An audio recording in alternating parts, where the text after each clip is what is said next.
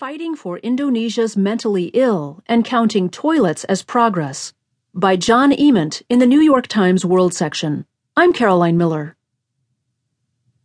Spike heels clacking on the concrete floor of the patient's cells, Nova Rianti Youssef strode grandly into the Yayasan Galuh Rehabilitation Center. As she reached the bottom floor, dozens of patients circled around her, curious and confused. One man appeared to be having an episode.